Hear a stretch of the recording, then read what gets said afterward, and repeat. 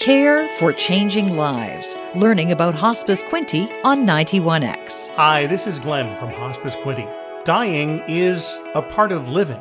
We will all experience death ourselves, and we will also all lose someone we love and experience the grief and bereavement that comes with that loss. And even though it's such a fundamental part of life, it seems to be a topic that many people have a hard time talking about. Because it's such a difficult topic, we tend to avoid mentioning it at all, and that has created what many call a death-denying culture. Well, denial is also a part of living. It is a coping mechanism that gives you time to adjust to distressing situations. And while denial can be helpful in handling difficult circumstances, it can be more harmful than helpful when it comes to how we face physical decline, mortality, and the death experience of ourselves or our loved ones. When you are in denial, you may not acknowledge a difficult situation or face the facts of a problem. You may also downplay the possible consequences of any issue. On the surface, refusing to face facts might seem unhealthy. Experts at the Mayo Clinic say that sometimes a short period of denial can be helpful. Being in denial gives your mind an opportunity to unconsciously absorb shocking or distressing information at a pace that won't send you into a psychological tailspin. So it's normal and natural to want to be in denial about death and dying, but it's important to move out of that denial, to push past it. Because if you don't, you may cause unnecessary stress for your family and friends if you are the one who's dying. Or you may miss out on some special moments at the end of a loved one's life.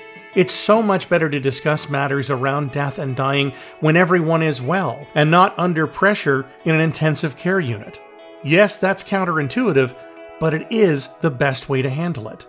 We make plans for so many parts of our lives, and it's time now to tackle our death-denying culture and start planning our deaths as well.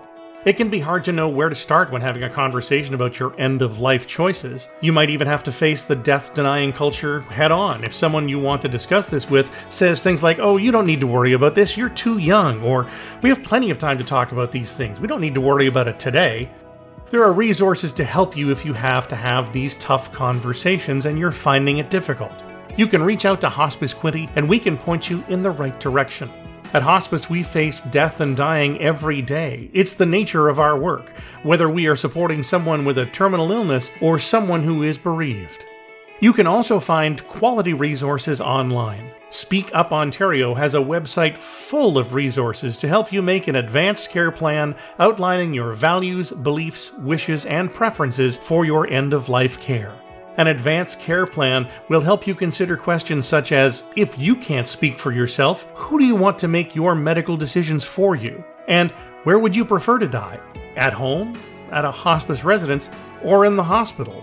You can even include information about organizations that you want to receive support from at the end of your life. For example, if spending your final days in a hospice residence is of interest to you, you could include being cared for at the Hospice Quinte Care Center in your plan.